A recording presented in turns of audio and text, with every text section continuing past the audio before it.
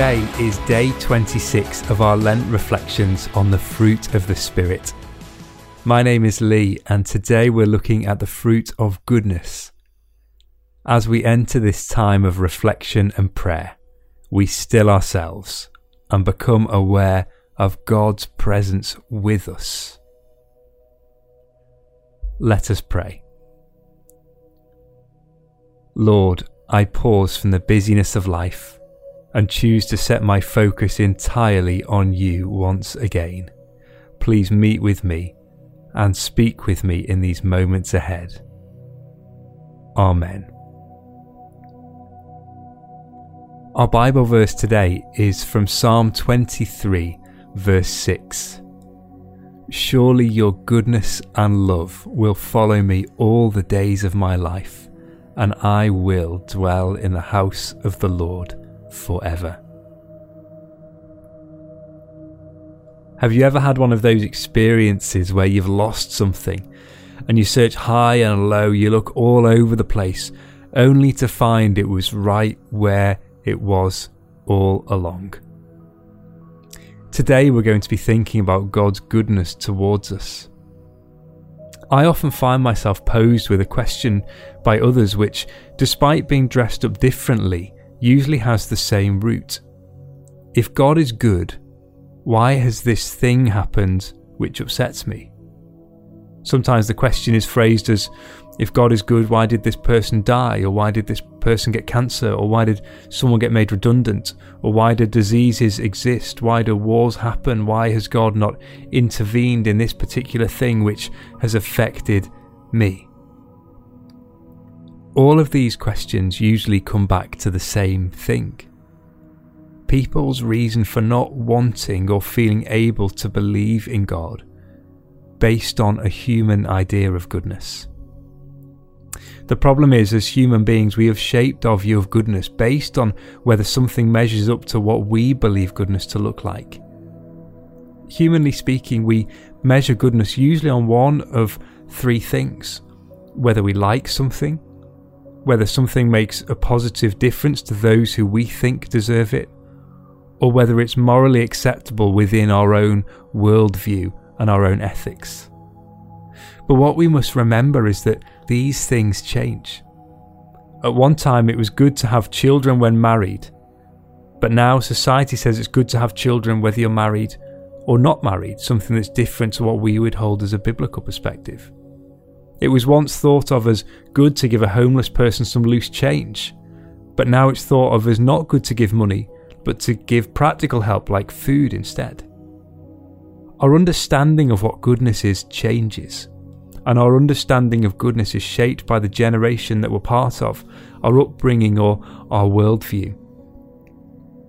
As I said a moment ago, the problem is that we've shaped our view of goodness based on whether something measures up to what we believe goodness to look like. And that means that when things happen that oppose our understanding of goodness, we can sometimes ask that same question that's been asked of me in the past. Where is God in this situation? When things seem dark, when things seem like chaos, when it seems like there's a void in our lives in some way, we can wonder where God is. Where is God in those times? And what is he doing?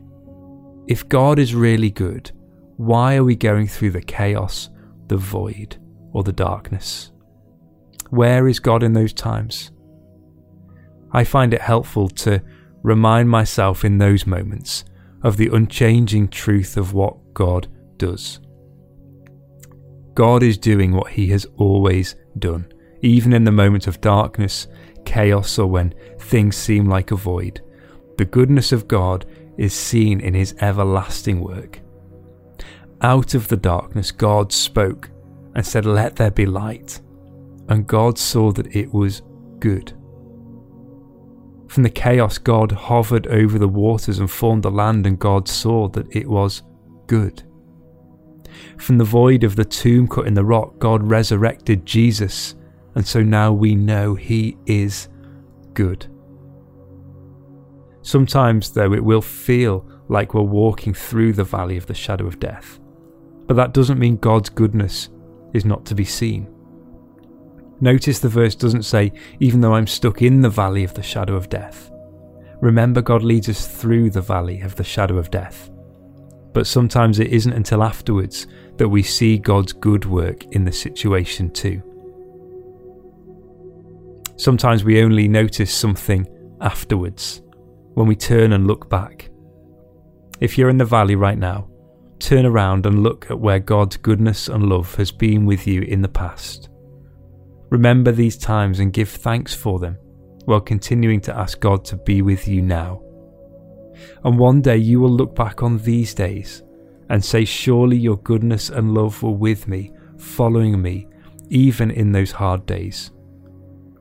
And may you know that you will always dwell in the presence of God, wherever you are and whatever today holds. So today, do you need to acknowledge and recognize more of God's goodness in your own life?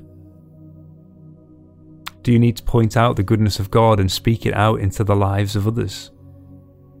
Or today, can you show God's goodness in acts of kindness towards others? Let's pray. Father, you are good and your love endures forever. Sometimes we can find it hard to see what you're doing or where you're at work. Increase our trust in your goodness, especially when it doesn't seem to fit with our own definition of goodness, and help us to demonstrate your goodness in all we say and do. Amen.